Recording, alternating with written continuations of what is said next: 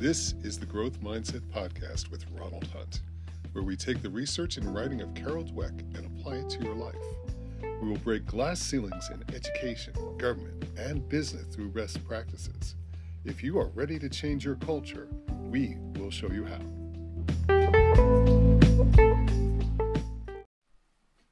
Hey, it's Ron. Starting this Wednesday, we're teaching Jack Canfield's The Success Principles on Zoom. There will be a link in the information box in this podcast, and I'm looking forward for you to join us. There are two levels. There's a free level. That's it. We will teach you some of the principles for free. There's an upscale level where you get all sorts of goodies, including half an hour coaching and the book and a carbon fiber card case that you could put credit cards and coin into for $97. Can't beat this. So, should I take this course? Well, if you want to be able to change the outcome of any event simply by changing your response to it, this course is for you. If you want to learn how to access personal and powerful mentors and friends who will open doors for you, this course is for you. If you want to know how to complete those past projects and heal relationship and hurts so you can embrace this future, this course is for you. And if you want to prepare and be instantly ready when opportunity comes knocking, this course is for you. Jack Canfield's brilliant, and I'm so honored to be asked to teach this course. I hope that you come with me on this journey. I'm Ron Hunt, and this is Art Ware, and today's podcast is about Carol Dweck again. We're talking about Chapter 5 of her fantastic book, Mindset. Yes. And the title of the chapter is Mindset and Leadership. So I'll get started. I don't think it's an accident that Carol thinks that both of these qualities, mindset and leadership, should be in the chapter title. Does mindset influence leadership, vice versa, or is it a continuum, Mark? Mindset influences leadership. Case open, case closed. All right. So you're 100% on the mindset side here. Absolutely. No, well, that's fantastic. Carol dives right into the Enron disaster, and for our younger listeners, Enron was a company that was on top of the world about 30 years ago. Yeah. They could do if you think now, Facebook, Google, Amazon, their stock went up just like that. So it was a disaster, though. It was. And that company had two fixed mindset gentlemen who were brilliant in their own ways, but they brought down that company. They were so fixated on honoring and worshiping talent that they created a false culture where all employees had to have the appearance of looking right all the time. Yes. This created a blind spot, many blind spots, that will be taught about in business schools for all time. So we recognize this is one of the failures of the fixed mindset. Absolutely. When times are great, everything is roses. At the first sign of true trouble, though, everything unravels, and that was the case here. And we're talking about the two people. One was named Skilling, I think was his name, and the other one was Lay. Kenneth Lay and Jeffrey Skilling. Absolutely. So Carol Dweck talks about another book, fantastic book. Malcolm Gladwell wrote that one. And he broke it down for us. He says, they did not admit they were wrong, not to themselves, not to investors. They would sooner lie. In fact, Skilling still refuses to this day to admit any mistakes all these years later. And obviously Lay has passed on. Yes. He died. But in the text here, she talks about Skilling and how the company started to fall apart, and he ended up purchasing the pipeline of Enron and was able to resurrect himself. But by and large, everything else is history. Exactly. So let's compare that to the growth mindset. Jim Collins wrote another great business book that some of you are aware of, and he paints it completely I too. actually have it. I From bet- good to great. I meant to bring it today. Oh, it's an You amazing, should- amazing book. I would encourage you, if you're listening, to get the book and put it on your shelf and make time to read it. Good to Great by Jim Collins. And the thing I love about that book is that it's written that no matter whether you're starting out or you're looking to advance in business management, this book is for you. Absolutely. Absolutely. So his study reverse engineered 11 companies that outperformed the stock market by a large margin compared to all their competitors. Each company had to be tops for at least 15 years. So, the number one indicator of success. Their leaders were modest, self-effacing people who constantly... Number one, isn't it amazing? Isn't it amazing? And they weren't fixated on talent. They weren't, crazy about seeing themselves up in lights and, and cultivating their fame. Say that again. I think that's the point of this. One of the major keys of this lesson. Exactly, and it's such a stark comparison. We'll talk about some of the leaders later in the episode. Yep. But I mean, you can see it straight on. If someone's humble, and they actually ask questions and listen to the answers, they're going to end up succeeding. Correct. So, because I'm a member of a collaborative in the broadband world called the Intelligent Community Forum. One of the main values of the Intelligent Community Forum is it brings together people from all over the world to understand what smart cities are and what ideas are being deployed in healthcare and what's happening in the communication space from all over the world. And because you bring the talent from all over the world, or you bring the resource, it becomes a rich place to mine for ideas. And that's what you're doing here with a person that asks questions, looks for answers, and that, in an honest and candid way, you end up with a better product in the end.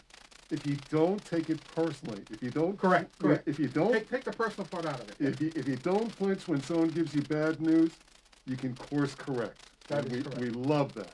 But if you're stuck on yourself, you're going to stick on yourself and take the ship down when you go down.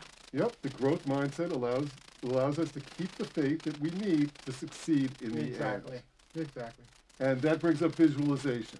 And Carol Dweck is not big on visualization, but we're going to talk about it right here. Mm-hmm. Because I think it's a really important variable and key to success. If we can look at the goal, we can start breaking it down into pieces and then take the pieces one at a time and make our adjustments. There are many roads to the top of the mountain. And that if we see the top of the mountain in our minds, it helps us get there. So let's go back to Carol for just a second. Mm-hmm. So these leaders believed in human development, including the right to fail. This is so important. This allows them to see the skills that they and their team will need to develop and learn to overcome the challenge and into the future.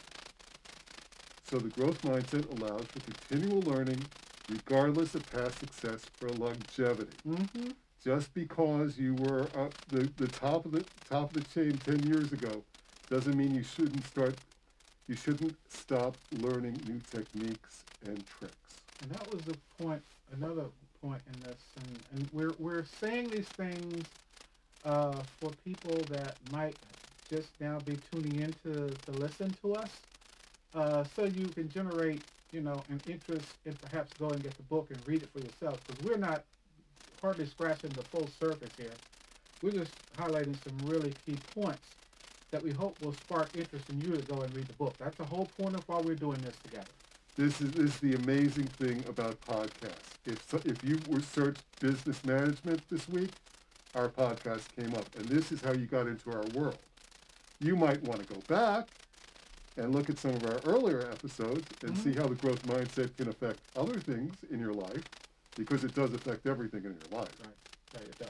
But it's nice to have new listeners, and we're glad you're here. And Ron and I are not perfect.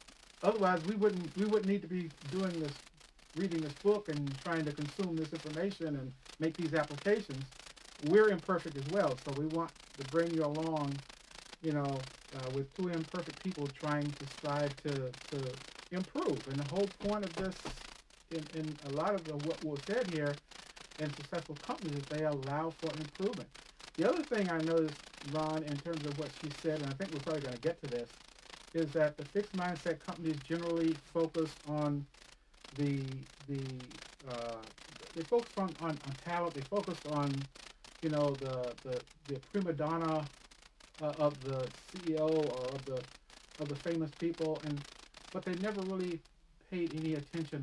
Enron, they never made shared the wealth with the people beneath the ivory tower and the fancy rebuild of the the Waldorf Astoria facility that Hayakawa had. They did all that stuff. They never really shared it with the people. So they were never really the idea that people should grow and improve and put money into training and those kinds of things. And so that's the fixed mindset.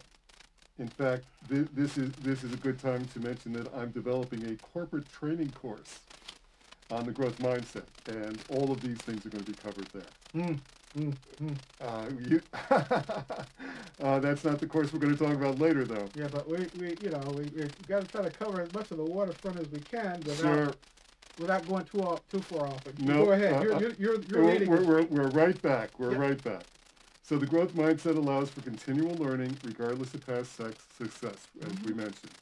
Because they're not worried about measuring or protecting fixed abilities. They can look at their own mistakes, use the feedback, and adjust course. Everyone becomes more productive that way while maintaining confidence. All right, I'm going to throw this out there. Are some people brighter than others? I would say probably. Does this always correlate with maximum success? I'd say most definitely not. I would agree. I think Carol Dweck would agree as well. So if you guys can wrap your minds around that concept right there, that the brightest person doesn't always win. It's not about winning. That's the thing. We use a lot of terms here that people are used to hearing, but it's not about winning. It's about so many other things that go into that ingredient. This week we're talking to a business audience, so it's kind of like a binary switch to some of these people, and we'll get them over to that growth mindset, Art. Right. But, it's either on or it's off. You either win or you lose, but that's not the way you need to look at it. So who was it? Was it Skilling that boiled everything down? I'm trying to remember who it was. Boiled everything down to dollars and cents, as opposed to some of the other criteria that he claimed were not quantifiable. Exactly. It's absolutely the wrong way to look at it. So here's another problem with having a fixed mindset leader. They've taken all the credit, none of the blame, right, and have ignored so many nagging problems and failures that even after they leave, the company will sink further, almost by design. Oh, that was another point that was made in the fixed mindset, is that they always made sure that when they left, the company would suffer. Sometimes the company would go down as a result of that. I remember, I've created 5 or 6 programs in the job that I'm in, and I heard people say to me, "Well, Art, when you leave, I guess that program's going to go away." I says, "How unprofessional? How could you say something like that?" Exactly. I'm putting stuff in place that I want to last beyond me. So that's a fixed mindset, and the person that was talking to me had a fixed mindset. Whenever I was in a leadership position, I always identified members who could do my job and mentored them. Because there are times I moved out of organizations for whatever reason, and I wanted to make sure that they would have that consistency going forward. Right. So don't be the genius and call all of your team helpers. Honor your employees and do everything you can to make them great co-leaders. And I know we're talking about your favorite guy right now. We're going to talk about Lee Iacocca. Oh boy. He's my favorite guy until I start reading all this stuff about him. Well, in this book. Well, we're going to talk about that, because some of these guys have been built up on a mountain. Yeah, but he did most of it himself. With the whole thing about the having a suite in the Waldorf Astoria is all about. You had to maintain the trappings of fame. Absolutely. He felt that he could fake it until he made it. And even after he was losing it, he kept all the trappings. Mm-hmm. Mm-hmm. So, classic fixed mindset leader, and unfortunately, an example for future generations of CEOs. Yeah. So we're going to talk about that. He almost destroyed Chrysler twice. He got bailed out by the taxpayers the first time, Right. and then sold at a wild discount to Fiat the second time. Well, didn't he? Because he was being, I guess, pushed out. Didn't he try to take through like a T-Boone Pickens kind of a mentality and come in and take over so he could regain control, and it didn't work? Right. He tried. Through that fixed mindset. Yep. He thought in his mind that he could still turn the ship around all by himself, Yep. even though it was way past the Titanic at that point. Mm-hmm. So follow me here, because he was hailed by Wall Street and the financial press as a genius. He was another one of these guys who wrote his own copy and then read his own copy. And we thought, we saw that this morning. It's like, wow, some of those words, that's pretty impressive right there, right? So follow me here. Okay. So he actually became the role model of what a CEO should be to them and to others, but not to you, our loyal listeners. All those in his model have continued to fail and underperform, more concerned about personal credit than the company's performance. They were considered superheroes, if you can believe it. The next generation of fixed mindset leaders included Jeffrey Levin and Steve Case of AOL Time Warner. Yes. Unbelievable stories. Yes. Albert Dunlap of Scott Paper, known as Carving Al, for his ability to lay off people and lose money. Right. And of course, the dream team. I think he was the one that had the dollars and cents and nothing else really mattered. It was Dunlap, I think it was. What have you done for me today? Instead of what are you going to do for the company over time? Yeah. And we see it all the time now, where people are managing to try to get to next quarter's expectations instead of where they can visualize themselves in the company being a year, 5 years from now, which is the better approach. So all felt smarter and luckier than their competition. This is a key point here. It's the wrong mindset. Yeah. Now, Iacocca considered himself either smarter than everybody, and as my father would say, his shit didn't stink, according to him. And so as a result of that, he thought he was lucky, and he had better luck than everybody else as well. And I used one of my corporate upbringings was on Wall Street, and one of the things that I learned early in my Wall Street years is that you do not try to guess and outplay the market, because you'll lose every time. The market, you can never predict what's going to happen in the market, and as a result of that, if you don't realize from that disposition, then you're going to be headed in the wrong direction and headed for trouble. And as a result, you see the fait accompli happened here. Well, let's look at what did happen at Chrysler for just a second. When they were having trouble back in the 70s, some of their designers came up with some new and really better models, but he didn't come up with them. So he didn't approve them. He even fired some of these people. Yeah, he asked them. Yes. It's mindset. In another study, they spent millions and millions of dollars buying Hondas, taking them apart, figuring out what the Japanese were doing, and they came up with a plan to actually improve their cars better than the Japanese. And all they heard back from Lee Iacocca? Crickets. Not a word. It reminds me of another fixed mindset and growth mindset person at the same time. You remember Al Davis? Yes. They said he would jeopardize the success of the team to get even with somebody. Right. And that's what you see happening here. Exactly.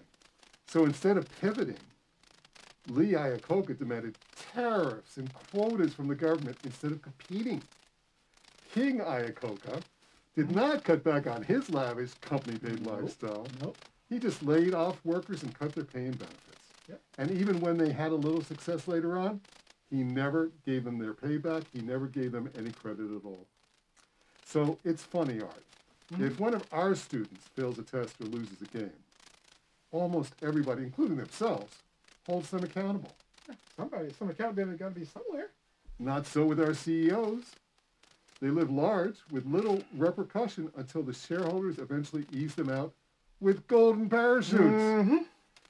Dweck calls it CEO disease, and I would have to agree.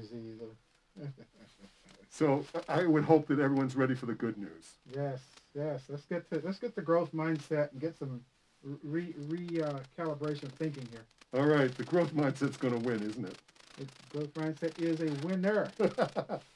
So success, better working conditions, endless possibilities, Mm-hmm. the ability to innovate and execute. Mm-hmm. Jack Welch, Lou Gertzner, and Anne Mulcahy are all prime examples who led companies from trouble to success.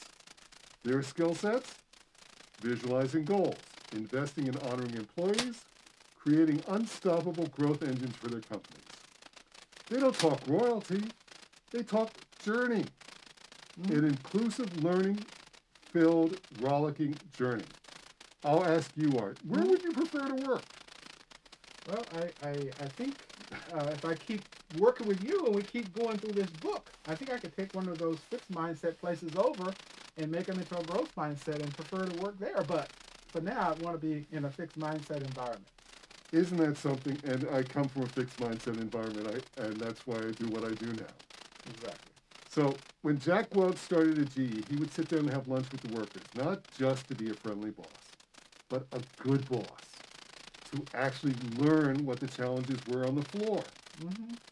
So in his own words, nearly everything that I've accomplished is because of other people. It's about the only time you'll ever hear the word I out of his mouth. Mm. You'll hear the word you or your or our a lot. So it's because of other people that he succeeded. And he was not always able to keep the growth mindset intact. Again, we're talking about the continuum, growth to fixed. Mm-hmm. Because whether he read too many articles or he was being lauded elsewhere, and when that happened, he had some setbacks. He bought some businesses that he did not understand. And he also had a little bit of that famous, needing to be famous and propping up his fame in places that he should have been probably focused on GE. And he also there was also some family issues during that time too. I think there might be some relativity there, huh? Yeah, we had some relationship challenges. Yeah, So on yeah, and so forth. abso- So that we all have to deal with. And remember, one of the things we talked about this morning on our radio broadcast, it's not what happens to you, it's how you respond to it. And so, obviously the growth mindset responds in a certain way, while the fixed mindset responds in another kind of way. So he was humble enough to actually take a step backwards, though. He asked others for advice. Mm-hmm. They told him, and he accepted it. And he realized that he had crossed the line from self-confidence to hubris. Can you imagine a fixed mindset guy getting criticism like that and doing anything about it? All the ones that we talked about earlier, the Skillings, the Lays, the various ones in AOL and Time Warner. And matter of fact, in AOL Time Warner, it was said that Richard Parsons sent somebody down to try and figure out what needed to be fixed. Right. And that person was highly frustrated. Oh. So it makes... They had two amazing companies. AOL was on top of their game. They were the Google of their time, and Time Warner owned a third of all the media in the world. And they brought them together, and they failed miserably. And right now, the Time Warner, as in Charter, they're broke. Everybody recognizes that they're broke, don't have sufficient cash to grow the company and to do the things that they really need to do in order to fully service the constituency that needs the service. So Jack Welch listened to the criticism, took it to heart, incorporated the changes, and got back on track. He and GE were ready to grow again. He hired people who were filled with passion and a desire to get things done. His message: this company is about growth and not self-importance. Mm-hmm. He shut down elitism as his first mission. Mm-hmm. He cut out a whole layer of do-nothing, self-congratulating management with suites at the Plaza Hotel. Mm. The workers noticed. He rewarded teams, not their managers. He totally bought in. So let's move on to IBM. I worked at IBM. They offered me a job after college. They were on the way down. If I go back, it was a long time ago, but they lost over 100 points of their stock price in one day, about a year after I decided not to work for them. Mm. And there's a story behind that I'll tell you another day. So they brought in this guy, Lou Gerstner. Lou Gerstner from where was he? Where was he from? He was from McKinsey or one of those big And American Express. Yep, he ran some big companies. Yeah. He did not want the job. He turned it down several times. In fact, the story goes that the board of directors got President Carter to call him directly and ask him to run IBM. So he finally decides to run IBM. The first thing he did was dismantle the highest level that reported to him, the management committee. Again, do nothing, self-serving people who were resting on their laurels and watching the company drain the toilet. So the work, again, imagine this, the workers noticed. No longer were great ideas going to be blocked by fixed mindset executives, only concerned with their personal accolades. Gerstner saw the backlog of great ideas never implemented and declared that genius was not enough. We need to get the job done. IBM had taken them for granted for decades, telling the customer what to buy, not asking what they needed. And this was when they made the switch too. So remember, you had to buy, at one time, you had to buy all IBM, equipment and technology. Otherwise, they'd walk away from you.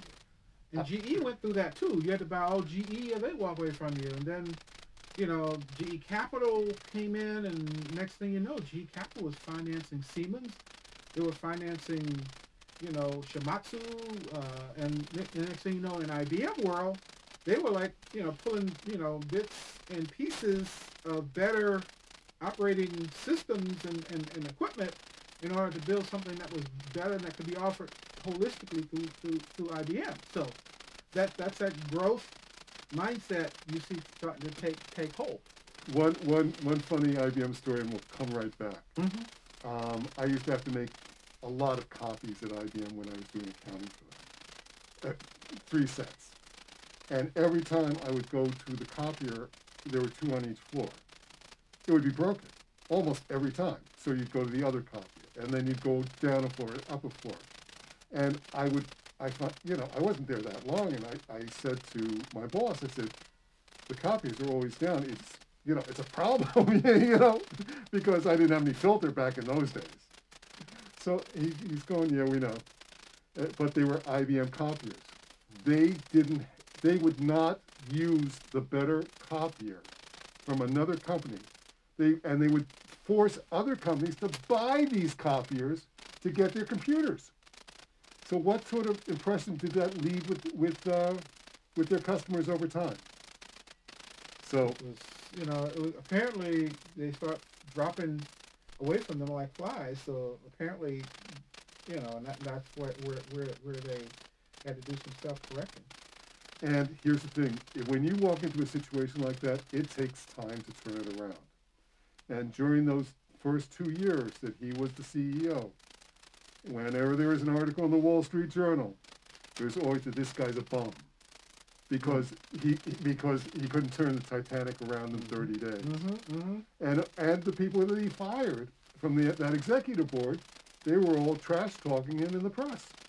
Right. So we're going to talk about where Ann Mulcahy took over at Xerox in 2000. They had gotten to the point where nobody was buying their copy machines for the same reason. They were horrible. Exactly. They were on top of the world. They owned the copier business, and they stopped taking care of the customers and their machines. You know, one point I want to make before I forget is this idea of the fixed mindset and blame shifting. And I wrote down a whole bunch of scriptures. I'm just going to read a few of them because I think there are people listening that have faith and want to go and look behind some of the things we're talking about from a faith perspective. And these are scriptures that either have blame shifting as part of their theme, or the conduct and character of thinking in the right manner and beyond blame shifting. So Romans 2:1, Romans 2:5, Matthew 7:3-5, James 1:14, Psalms 32:3-4, Proverbs 28:13, Job 31:33, Galatians 6:7, Galatians 6:5, Proverbs 9:12 are just a few places you can go. And because blame shifting is huge amongst the fixed mindset, and you don't see it as much when there's the growth mindset and the idea of, okay, that was wrong, let's fix and improve and move ahead in a better way.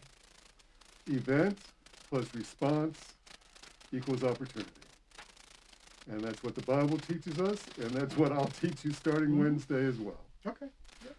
So, Ann Mulcahy had to go back into learning mode to learn the skill sets that she needed everyone in the company to learn, as well as herself. Mm-hmm. She had to tell the cold, hard truth to the workers. She actually did a lot of the firing herself. How's that for responsibility? Ooh. And she said she was sorry. Then she would make sure she spent time with the remaining employees, reassuring and encouraging them so that they wouldn't jump ship and be discouraged. Or get confused or get the wrong message, and become confused and bail out for the wrong reason. Took 2 years. She opened Time magazine one day about those 2 years later and read an article that called her the worst CEO of all time. Xerox had its best quarter 2 months later. So not only did Xerox survive, it thrived. So all of these CEOs had confidence that things would improve, and they also had passion. They had and expressed gratitude for where they were. Now, in contrast to the fixed mindset, whose leaders were consumed by bitterness. Yes. So let's talk about a couple studies quick. Mm-hmm. Robert Wood devised an interesting study. He created 30 management groups with 3 members each. He tested the 90 people and divided the groups up between all growth mindset and all fixed mindset members. Mm-hmm. So the short version, the fixed mindset believed either you had it or you didn't. The other thought that skills could grow with experience. Mm-hmm. They were both given the exact same situation and challenges. The growth mindset groups not only solved the problems, but built on them. That's the whole key here. Is not only did they solve the problem, but they found a better problem to solve. Right. The fixed mindset executives never got close to finishing their goals. We got to be mindful of time here. We're about 42 or 43 minutes. I've got 32 minutes in. Okay, is it 32? Okay. Let's talk about millennials for just a minute. Yeah, go ahead. Because they're our future, and we need to honor them if we can. So Carol likes to call them the praise generation. How are they going to fit in? It's been a rough go on both sides of that equation. Companies have gotten to the point where it's not the employee of the month anymore, but the employee of the meeting. Oh. She suggested instead of praising them every time they answer an email, we start complimenting the process they're working on, for taking initiative, for seeing a difficult task through, for being undaunted by a setback, even for being open to criticism. If we don't start now, where is that next generation of leaders going to come from? So let's talk about the art of compromise. another famous study where Laura But, Kane. before you go into that, I got Okay. a point or two I want to make with regard to this new millennial generation. Remember I told you, I don't know I'm sure I talked to you about John O'Donnell. He's the person that wrote this book called Distributed Teams. Right. Anyway, um, the idea of going to a place and working, especially in this COVID, you know, 19 environment, is going to become less and less.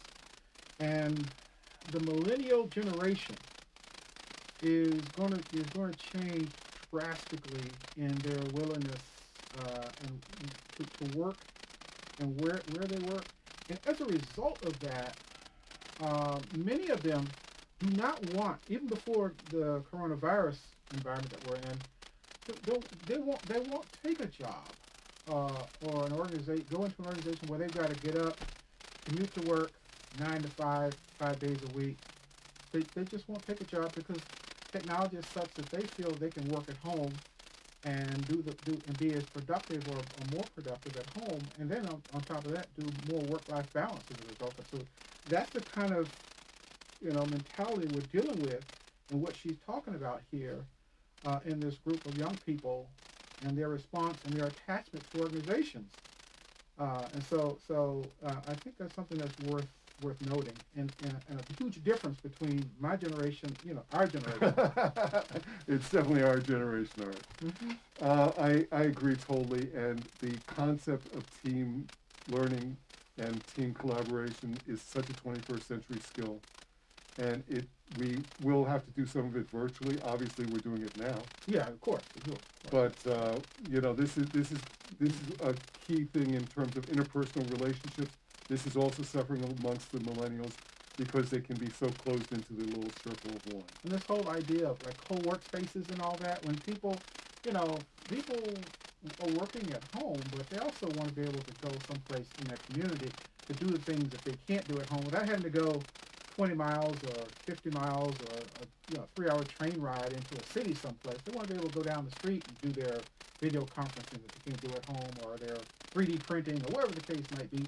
Quantum computing, if they got to do some major calculation that they can't do on their own computer. I've seen the studies, and if you go to a co-working space every day, you're actually 30% more productive than if you work at home.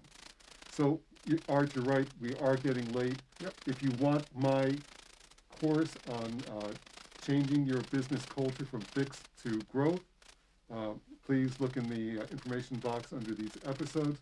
But we're going to get to the questions real quick. Yes. Let's go to the questions. Yes. So, do you have a fixed mindset or growth mindset workplace? Mine is fixed. Mine was fixed for 35 years. And there's probably no hope for it. My organization is a fixed organization. As is my wife's, and we need to think about the future generations. And you can actually get to choose a little bit by being a growth mindset person and changing things as you move up in your organization. And the thing about this that we talked, that one of the things that it talked about here was, organizations that promote and organizations that provide, enrichment kinds of things. Those are the things that I see missing in my organization. Certain people get them, but for the most part, the stimulation that comes from it and the unleashing of creativity and innovation that comes from that, it can be difficult to find in an organization like mine. Absolutely. Been there, done that. So one more book for all of you. Gertzner wrote a book that is called Who Says Elephants Can't Dance? Yes. And that will show you how to turn your fixed mindset company into a growth mindset company. I plan to get that. I don't have that, and I plan to get that. So. It's fantastic. It's available on Audible. Help yourselves, guys. So what happens in the fixed mindset workplace? It can promote groupthink. I wish I had more time to talk about groupthink here today. So we might revisit that next week. There's a term called swarm intelligence. Have you ever heard of that? Yes. That's where if you like birds fly in kind of a group, and they can do things together in that group they never could do alone. Right. And animals have that swarm, where there's kind of a division of tasks and duties and so forth. Together, they're strong which is what you're talking about. And that's also been referred to as the hive mentality. Mm-hmm. So, the last thing that we'd like you to remember today is that people can be independent thinkers and team players at the same time. Sure. And you as their manager, or you as their eventual manager, can help them fill both roles. Wow. That was good. That was good. I'm Art Ware, and this is Ronald Hunt. This is the Growth Mindset Guru podcast. All right. This is number 5.